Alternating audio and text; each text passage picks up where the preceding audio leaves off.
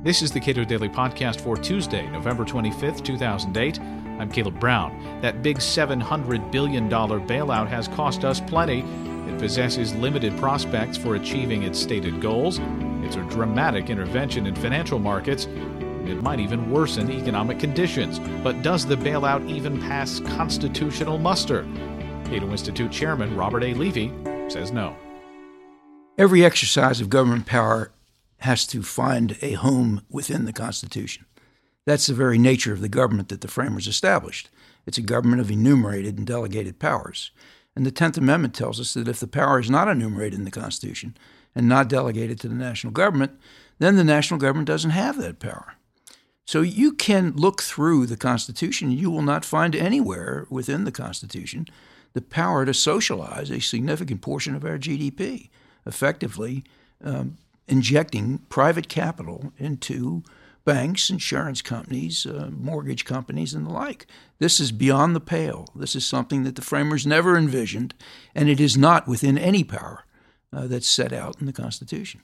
What have members of Congress or Paulson or President Bush themselves said about that? Have they even suggested that have they even invoked the Constitution? It's more like what people like me suggest that they might have said if they had said something, because indeed they haven't said a thing. Constitutionality hasn't even been on the radar screen. But what they might have said, although I reject the argument, but nonetheless to make the best case for them, they might have said that this is simply a matter of regulating interstate commerce. And it is true that within the Constitution there is an express power to regulate interstate commerce. But the purpose of the Commerce Clause was to cure the situation that arose during the time when we were under the Articles of Confederation.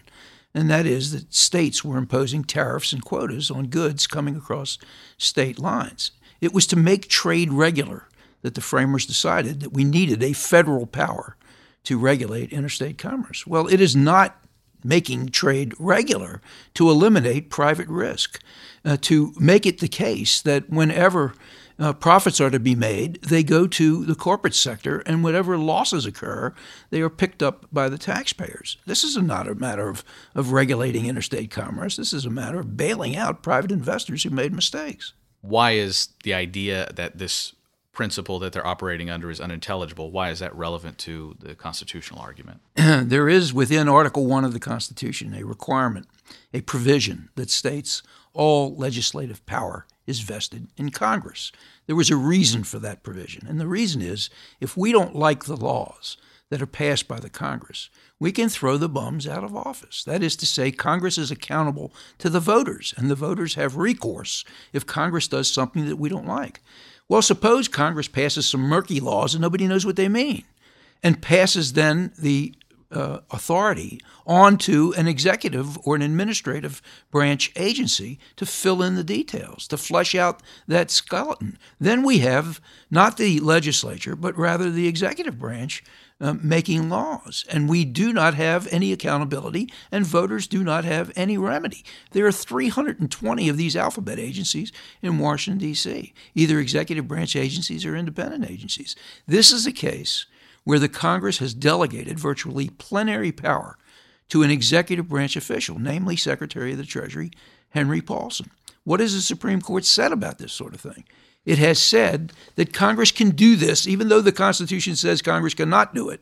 It has said that Congress can do this as long as it lays down an intelligible principle by which the designee, in this case Henry Paulson, knows how to behave, can take acts that conform to the dictates of Congress. What is the intelligible principle underlying this bailout? There is none. Making things better is not an intelligible principle, and yet that is all that Congress has said to Henry Paulson. We are now having daily hearings trying to extract from Henry Paulson what it is he's going to do. After all, why hasn't Congress told him what he is to do? He is the official to implement the laws of Congress, not to tell Congress what he is about to undertake. Is there a constitutional way to achieve some of the ends that Congress wanted to achieve? I'm not sure about that. There is, let me put it this way. There is a good reason to declare this process to be unconstitutional, even if there were no constitutional way to remedy the situation. The reasons are threefold. The first is that it sets up a burden for government to overcome, and that is, government must convince us that what it is doing is absolutely essential, that there is indeed an emergency, that we don't have time to address the constitutionality, that we must take steps to keep the house from burning down. The burden is put on the federal government to make that showing. So that's one reason.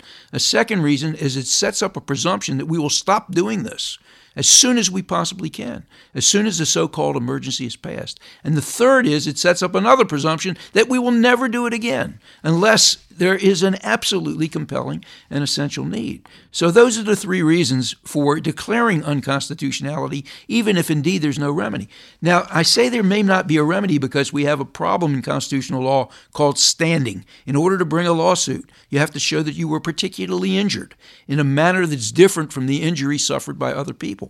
Taxpayers usually do not have standing. They cannot come to court and say, we want to file suit because we don't like the way our tax dollars are being spent, because that taxpayer's injury is likely to be no different than any other taxpayer. Try to imagine who it is that has a unique injury from the bailout. They're few and far between. And so there may not be very much in the way of litigation, but nonetheless, it is important that we declare the unconstitutionality of this bailout procedure. Robert A. Levy is the chairman of the Cato Institute and is co-author of the book The Dirty Dozen. You can read more of his work at cato.org.